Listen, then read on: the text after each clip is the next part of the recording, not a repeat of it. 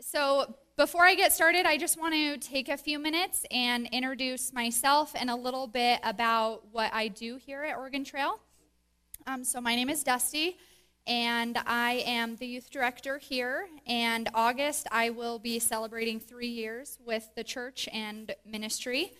And aside from Sunday mornings with the youth and Wednesday nights, we offer a lot of awesome summer events, one of them being camp.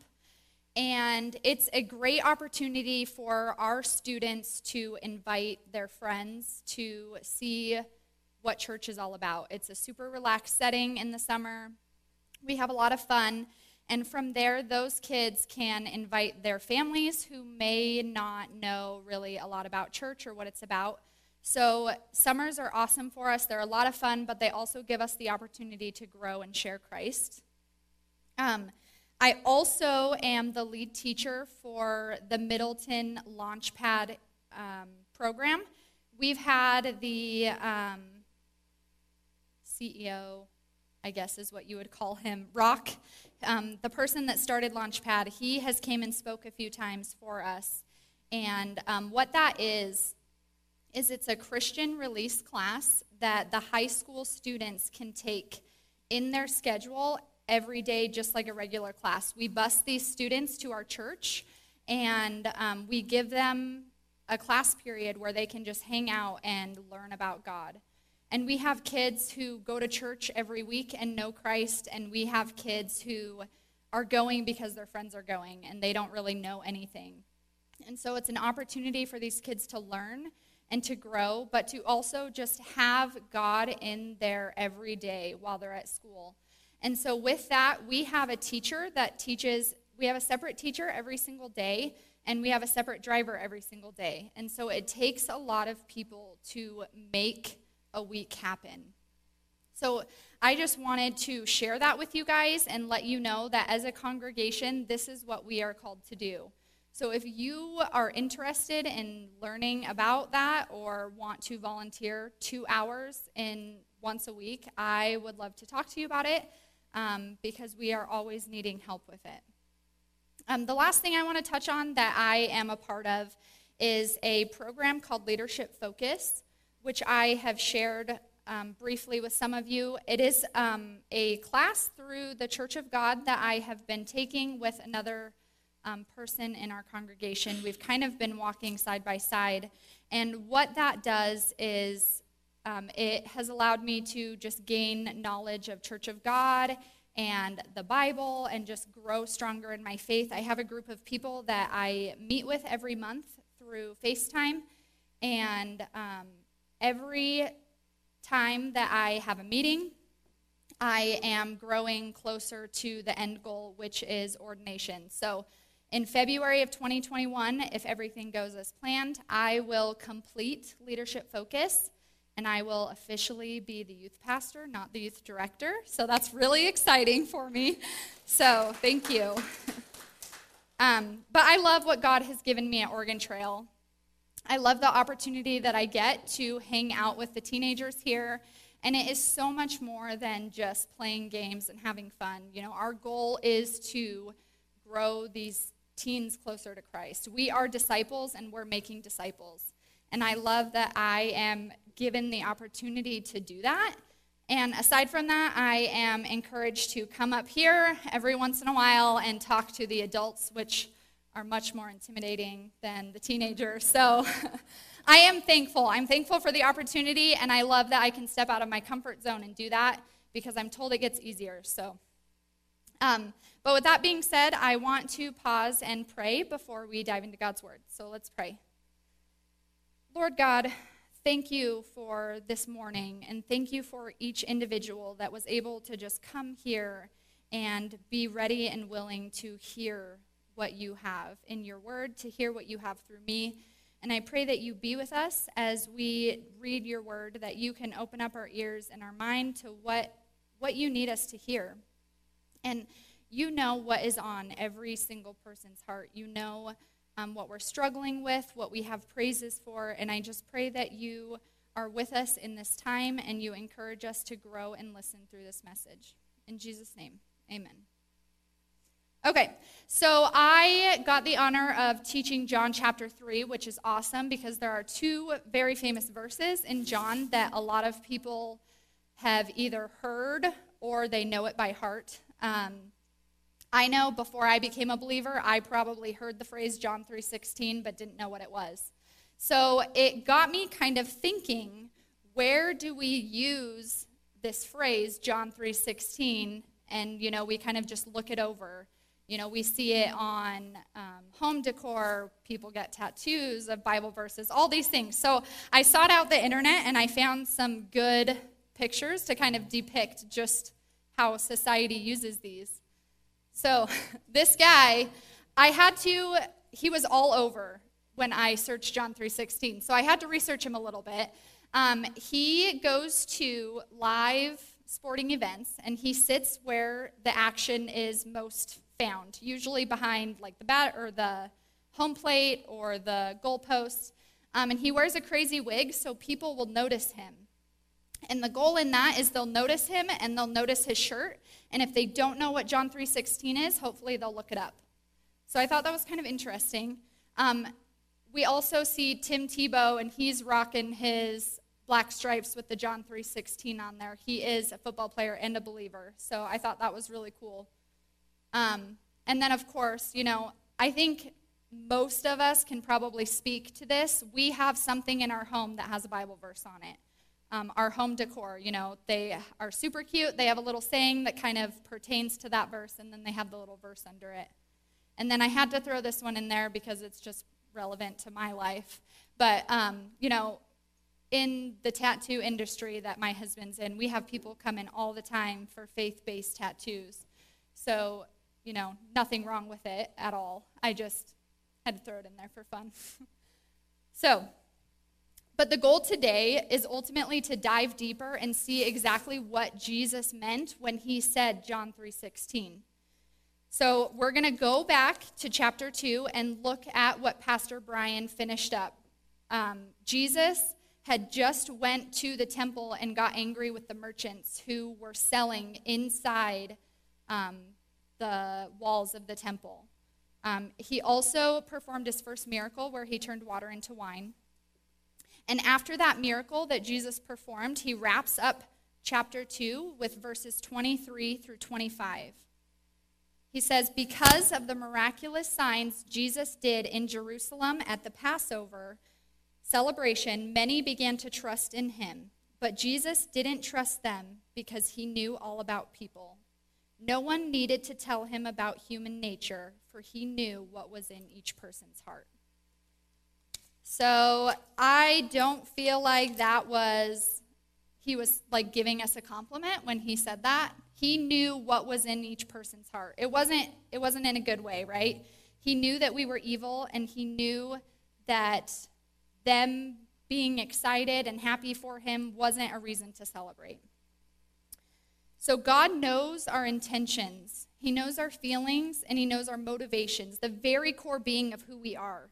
So when we wake up one morning and we say, I'm going to do this, he knows if we are really, truly going to do it or not, because he knows every inch of our being, every hair on our head. So at the end of 2, when it says people were celebrating and beginning to trust him, but he didn't trust them, why? Because he knew, right? He knew about people, and he knew people were evil. He knew the reason he was on the earth was because people were not going to turn away from their evil and selfish ways. And the whole end goal of that was that he was coming to pay the ultimate price. So Jesus just turned water into wine. It was a miraculous sign. This is the first miracle that we see Jesus perform. And it was kind of the beginning of his story. His story is starting to unfold, and people are starting to hear about it. Nicodemus is one of those people, and John shares his interaction with Jesus at the beginning of chapter 3. So if you guys want to open your Bibles, if you didn't bring your Bible or you don't have one, there are Bibles in the seat pockets in front of you. And on your outlines, the page number for those Bibles is there. We're going to open to John chapter 3, and we're going to look at verses 1 through 12. So if you want to follow along with me, there was a man named Nicodemus, a Jewish religious leader who was a Pharisee. After dark one evening, he came to speak with Jesus. "Rabbi," he said, "we all know what God has sent you to teach us. Your miraculous signs are evidence that God is with you." Jesus replied, "I tell you the truth, unless you are born again, you cannot see the kingdom of God." "What do you mean?" exclaimed Nicodemus. "How can an old man go back into his mother's womb and be born again?" Jesus replied, "I assure you, no one can enter the kingdom of God without being born of water and the Spirit. Humans can reproduce only human life, but the Holy Spirit gives birth to spiritual life. So don't be surprised when I say, you must be born again. The wind blows wherever it wants, just as you can hear the wind, but can't tell where it comes from or where it is going, so you can't explain how people are born of the Spirit." "How are these things possible?" Nicodemus asked. Jesus replied, "You are a respected Jewish teacher, and yet you don't understand these things. I assure you, we tell you what we know and have seen, and yet you won't believe our testimony. But if you don't believe me when I tell you about earthly things, how can you possibly believe if I tell you about heavenly things?" So Nicodemus is a Pharisee. In fact, he was considered very high up, which we know because it tells us in chapter 10 when Jesus calls him out as a religious leader. John tells us in 10 that he is addressed as a respected Jewish leader. So by this point, he's heard about Jesus, and he's probably heard about what happened at the temple, and the tensions between the Pharisees and Jesus are starting to rise. So chances are this is the reason that Nicodemus is there. He wants to figure out who Jesus is and what is going on, because he's performing miracles that only God's power is capable of doing. And Nicodemus knows this because he tells us this. He says, "Your miraculous signs are evidence that God is with you." So he knows that Jesus has God with him, but he doesn't even seem to recognize the possibility that Jesus is the Messiah. So Jesus confirms that he's in fact divine, but Nicodemus just doesn't understand. They're kind of in this quarrel back and forth, and Jesus explains to him what it means to be saved in several different forms. And Nicodemus's response is, "How are these things possible?" So I don't know about you guys, but if I was in Nicodemus's shoes and I was talking to Jesus, I would probably have the same response, because we just have a human way of thinking. So Jesus gets frustrated, of course, because he's trying to explain this over and over, and Nicodemus keeps saying, "I don't understand. How is this possible?" So Jesus gets frustrated because Nicodemus is just one track. He just doesn't understand. He isn't really willing to expand. And Jesus kind of thinks back, or it comes back to Jesus being at the temple. He got frustrated because these Pharisees didn't understand why Jesus was so upset that the Pharisees were allowing the merchants to be in the temple, in the walls of the temple. So he's frustrated now because Nicodemus doesn't understand these spiritual matters. He should understand them more than many because he is a religious leader. He is a teacher. He studies the Bible. He knows what the Messiah is and what it means when he comes. So why doesn't Nicodemus understand?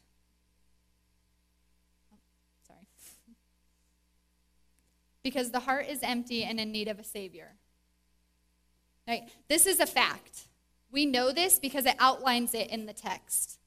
This Bible, the whole reason the book was written was because of this statement right here. Jesus came because we needed him, because our hearts are empty. Nicodemus comes at night. Now, my guess here being that he doesn't want the other Pharisees, or people for that matter, to know that he is going to meet this person. He's ashamed because for once he doesn't know what is going on. He doesn't know what's happening. He doesn't know who this person is or what he's capable of doing. So with that nighttime, obviously comes darkness. And there's no coincidence that Nicodemus came at night, because Nicodemus was empty and he was searching for something. And what he was searching for was Jesus. And Jesus represents light. So Nicodemus, in his darkness and in his emptiness, was searching for light, which is exactly what he found when he came to Jesus. So we are going to continue through John. We're going to pick up at chapter 3, verses 13 through 21. And this tells us, "No one has ever gone to heaven and returned, but the Son of Man has come down from heaven. And as Moses lifted up the bronze snake on a pole in the wilderness, so the Son of Man must be lifted up, so that everyone who believes in him will have eternal life.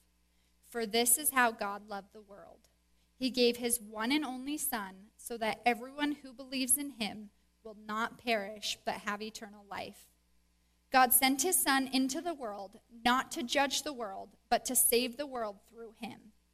There is no judgment against anyone who believes in him, but anyone who does not believe in him has already been judged for not believing in God's one and only Son. And the judgment is based on this fact: God's light came into the world, but people loved the darkness more than the light, for their actions were evil. All who do evil hate the light and refuse to go near it, for fear their sins will be exposed. But for those who do what is right, come to the light so others can see that they are doing what God wants." So 19 through 21, I want to touch on and then come back to it, because it is important, and I think it really represents the reality that we don't want to face about ourselves.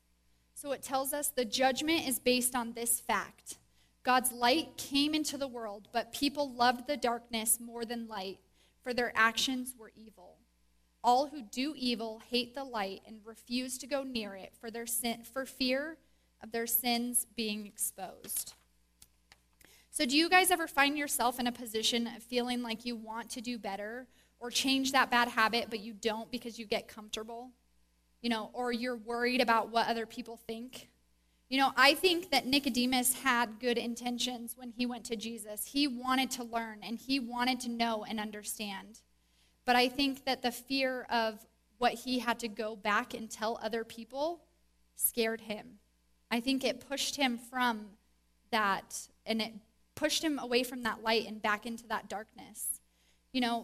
We are often afraid of what will happen when we change or when we come to the light.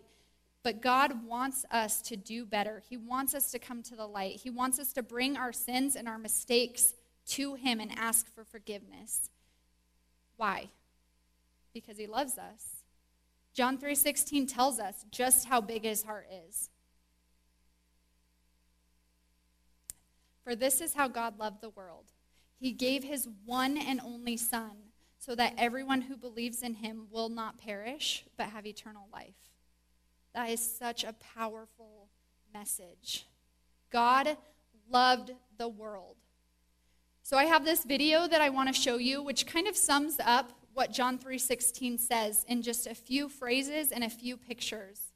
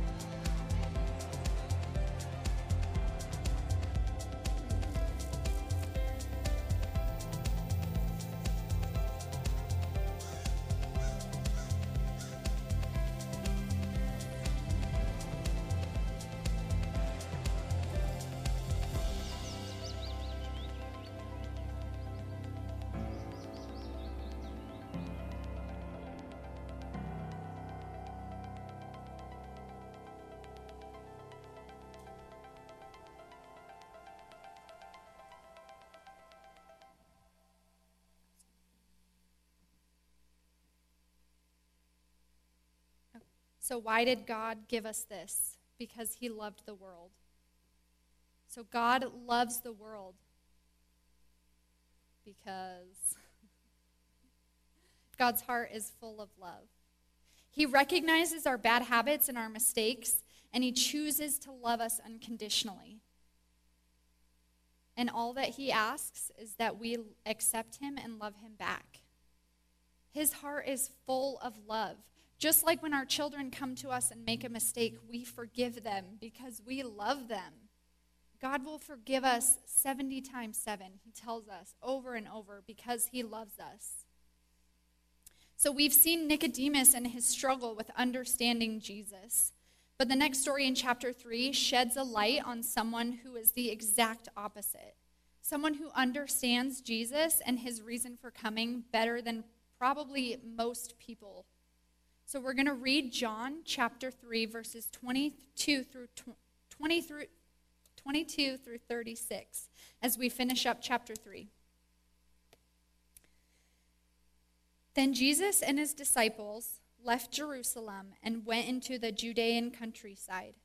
Jesus spent some time with them there, baptizing people. At this point, John the Baptist was baptizing at Aenon near Salim, because there was plenty of water there. People kept coming to him for baptism. This was before John was thrown into prison. A debate broke out between John's disciples and a certain Jew over ceremonial cleansing. So John's disciples came to him and said, "Rabbi, the man you met on the other side of the Jordan River, the one you identified as the Messiah, is also baptizing people, and everybody is going to him instead of coming to us." John replied, "No one can receive anything unless God gives it from heaven. You yourselves know plainly how I told you I am not the Messiah. I am only here to prepare the way for him. It is the bridegroom who marries the bride, and the bridegroom's friend is simply glad to stand with him and hear his vows. Therefore, I am filled with joy at his success. He must become greater and greater, and I must become less and less. He has come from above and is greater than anyone else. We are the earth, and we speak of earthly things, but he has come from heaven and is greater than anyone else. He testifies about what he has seen and heard, but how few believe what he tells them. Anyone who accepts his testimony can affirm that God is true, for he is sent by God. He speaks God's words, for God gives him the Spirit without limit. The Father loves his Son and has put everything into his hands. And anyone who believes in God's Son has eternal life. Anyone who does not obey the Son will never experience eternal life, but remains under God's angry judgment. I feel like that is pretty self-explanatory there for us. You know, John the Baptist is not the person that wrote the book of John. John, one of Jesus' disciples, wrote the book of John, and he is talking about John the Baptist. So John the Baptist, his followers, have just voiced their concern with John about Jesus taking their followers. So John isn't concerned at all.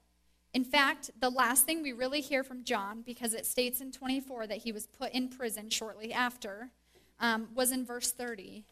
He says, "He must become greater and I must become less." That was his response when his followers told him, "Get mad." And he was like, "That's not what we're here to do." So his disciples take this process of purification with baptizing, and they turn it into a bow of jealousy. They compare when they talk of Jesus taking John's followers. But John's response, he must become greater, I must become less. So I don't know about you guys, but that is a really humble thing to say. You know, we oftentimes don't want to hand projects off to other people because we feel like we could do it better. And in my leadership focus class, I got a really good piece of advice. I said, I'm struggling with this ministry because I feel like I'm doing everything by myself all the time. You know, I am preparing lessons and games and cleanup, and it's just exhausting. And he said, if somebody can do it to 80% of your ability, you need to let them do it so they can get to 100%. And I was like, well, what if I can do it better, And so it's funny because I struggle with this because even though I feel like I can do it better, somebody else can do it better or get to that point if I let them. And so he stepped aside and he said, no, the light is not on me. The light needs to be on Jesus. He needs to have more followers than me because that is why he is here. So we see similar conflicts like this in our church even today. People leave the church and we get personally offended like it was something we did. But who are we to know that they won't grow substantially somewhere else? That's what Jesus wants. He wants us to be transformed because of him. He wants us to accept him because he loves us. And if we're not being fed at the church that we are at, then we need to find a church that can feed us. We need to grow our faith and be given the tools to do so. And we need to find a church that can help us do that. Because the human heart, see, I do that again. The human heart is transformed as we journey with Jesus. This is the first time I've used the clicker, okay? So this really wraps up what John is wanting us to know in this chapter. He starts the story off with Nicodemus, who is empty and dark. He's really just missed the mark of what Jesus is wanting him to know. His heart is dark, and in turn, he just doesn't understand. So the Pharisees were great at following God's law, which is ironic because they were the best. They were better than most, and oftentimes they tend to look down on other people when they weren't following the law. So they moved the light off of God and onto themselves. However, John takes us into a story of somebody who is the complete opposite. He shows us John the Baptist and what it looks like when you fully embrace God's light. So he turns people to Christ. He focused on God and his plan, and that was to bring people to his light. John shows us the understanding of Nicodemus because his heart is empty and dark. He also shows us the understanding of John the Baptist, whose heart is full of light and full of Christ. So I found that in verses 20 and 21, I didn't put them on the outline. However, I loved the contrast in it, and I just want to read it and show you that in verse 21, in verse 20, he tells us, all who do evil hate the light and refuse to go near it for fear their sins will be exposed. So the Pharisees didn't feel they were evil. In fact, they were above everyone else, and that was the problem. They were full of evil and darkness and ashamed of being wrong that they avoided the light that Jesus offered. Because once you step into God's light and you realize that you've done something and you have these evil deeds that need to come to light so you can heal, it hurts. And, sometimes we're ashamed or we're nervous or we're worried and we don't want to reveal that. We don't want to reveal that to somebody who can ultimately judge us in front of our face, let alone reveal it to the ultimate God. So he just had this struggle with this darkness because once you step into light, the hurt comes, but the healing comes. And that's what God wants because he loves us. He knows that we will hurt when we come to that light, but he also knows the bigger picture. And he knows that if we are willing to transform, which takes us into verse 21, then we can see that light that God has for us. Verse 20 tells us, those who do what is right come to the light so others can see that they are doing what God wants.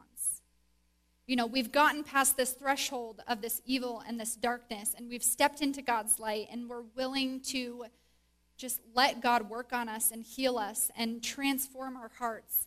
And that reward is huge. He shines his light on people so others can see and know that we are blessed by him. How amazing is that?